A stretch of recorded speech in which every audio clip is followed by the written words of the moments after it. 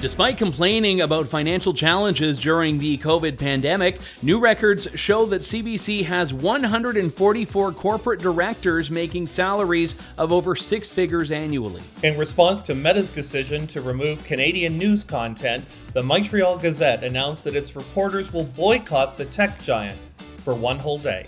Environment Minister Stephen Guilbeault has been ordered by a federal court judge to unblock Ezra Levant on X, formerly known as Twitter. Hello, Canada. It is Friday, September 15th, and this is the True North Daily Brief. I'm Andrew Lawton. And I'm William Macbeth. We've got you covered with all the news you need to know. Let's discuss the top stories of the day and the True North exclusives you won't hear anywhere else.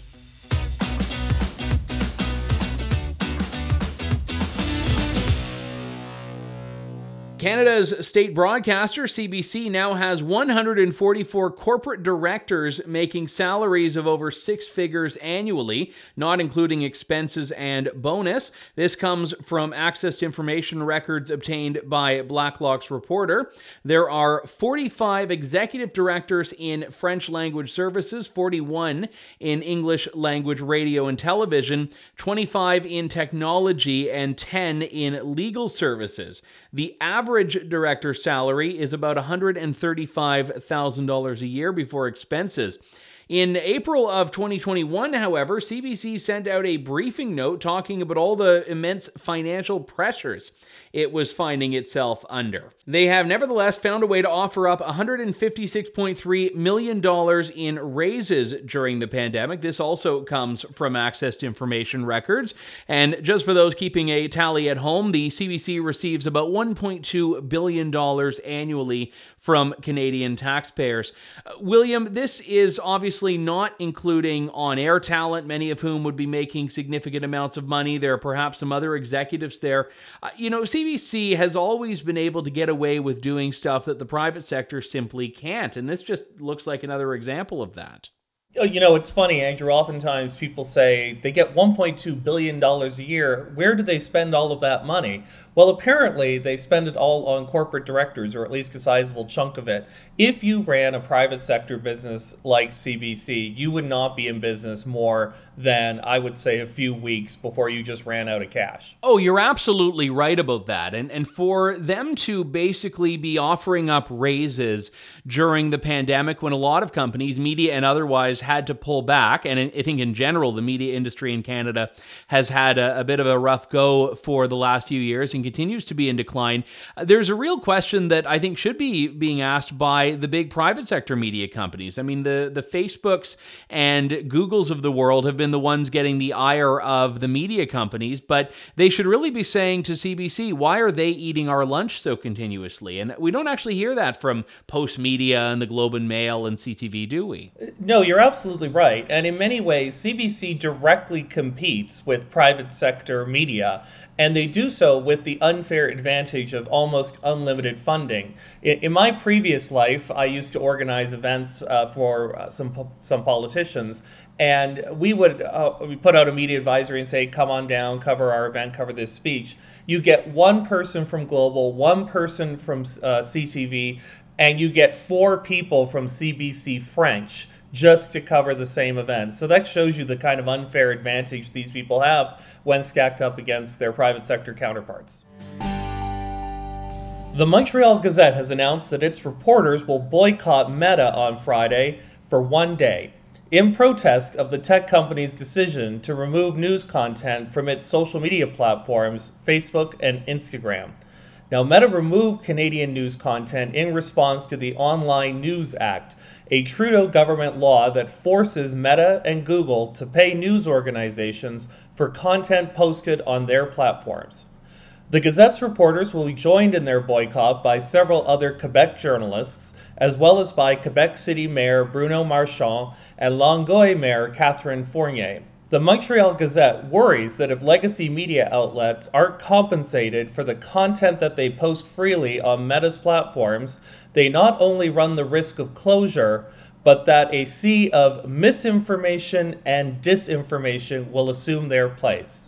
So, Andrew, the first question I think most of us would wonder is, do you think a one-day boycott will even be noticed by Meta? Or do you think it will just disappear into the sea of the fact that Meta has tens of millions, hundreds of millions of other people still using it on a very regular basis?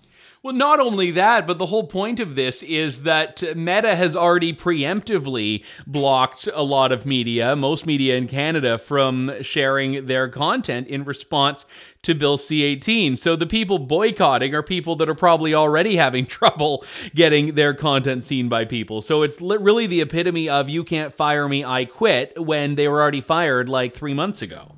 You know, it's interesting that the cited reason for it is they're worried that if there isn't, I guess, Canadian news and media, if we don't get the official points out there, there'll be quote unquote misinformation and disinformation. But maybe it's just my view. To me, it seems the number one source of misinformation and disinformation these days is government, particularly the federal government seems to be putting out an awful lot of it. And the mainstream media, the legacy media, are just reporting that misinformation as fact. So do you think that the real threat comes from groups like us, groups like other independent media putting out quote-unquote disinformation? Or do you think the bigger problem is we have a government that's addicted to not telling the truth all the time? Well, that's certainly a perennial aspect, but I think it's compounded by the fact that you have media that have been getting less and less skeptical or less and less willing to challenge that. And look, at True North, we've reported extensively on the problems with the government's bailout of the media industry. And I think from a taxpayer perspective, that's a problem.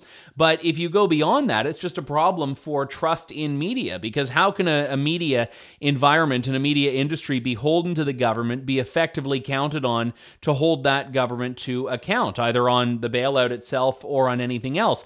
And that's really what's happened here. So yes, there's been a decline in media, and obviously it's made for some very tough decisions and tough reallocations of resources, but the content itself has been in decline independently of the staffing issues in the press. Well, it's a good thing we're here, really, then.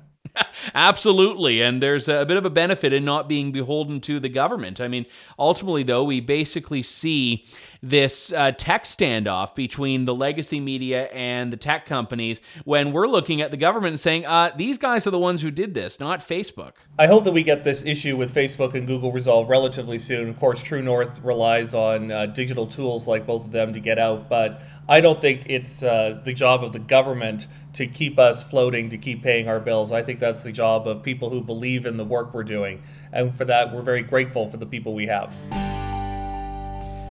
This episode is brought to you by Shopify.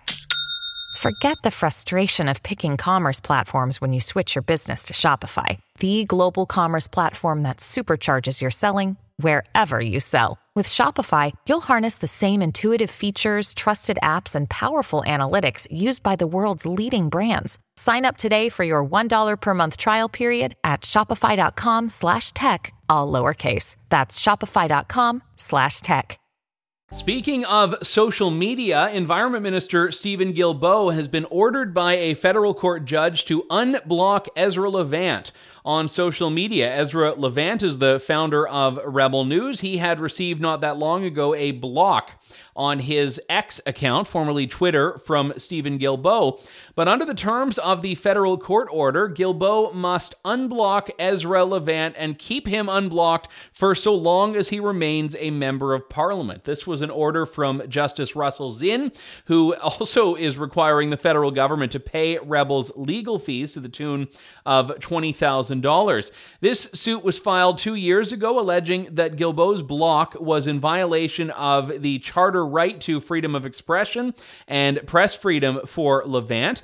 The main issue was whether Guilbeault's X account constituted a personal social media account or an official government account. The Treasury Board Secretariat filed an affidavit claiming it was not an official government account and it was actually a personal account, but in court, Levant's team argued that the account operated and looked exactly like an official government account, and therefore its content should be public in nature.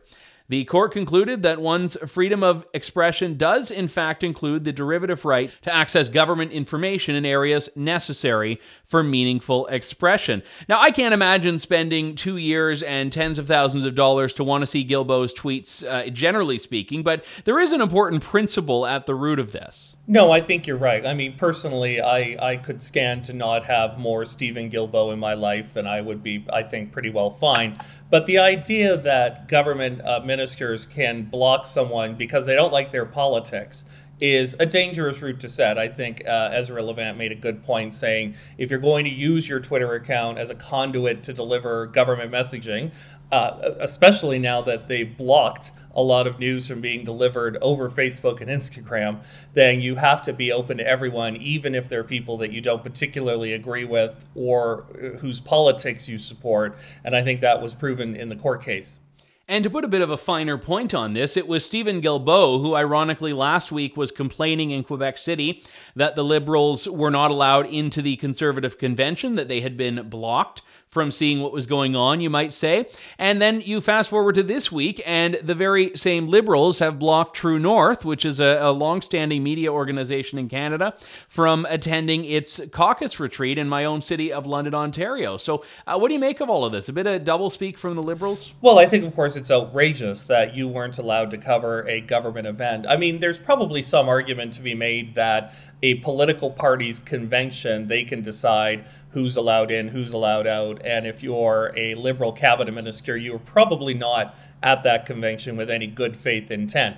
But certainly a Liberal caucus meeting, which is a government event where important decisions are made, where key stakeholders, ministers are going to be present, it's outrageous that they wouldn't allow media like you, Andrew, to be there to report on the information that's happening. So I'm hoping that the series of legal defeats this government has experienced when it comes to blocking reporters from key government events would lead them to change their behavior. However, knowing this government, I'm not that optimistic. That's it for today, folks. Don't forget to check in at www.tnc.news throughout the day for all the news you need to know. And also share our work with your friends, neighbors, family members, and depending on your relationship with them, maybe your co-workers. But if you get fired, it's not on us. If you're able, please support independent media at donate.tnc.news.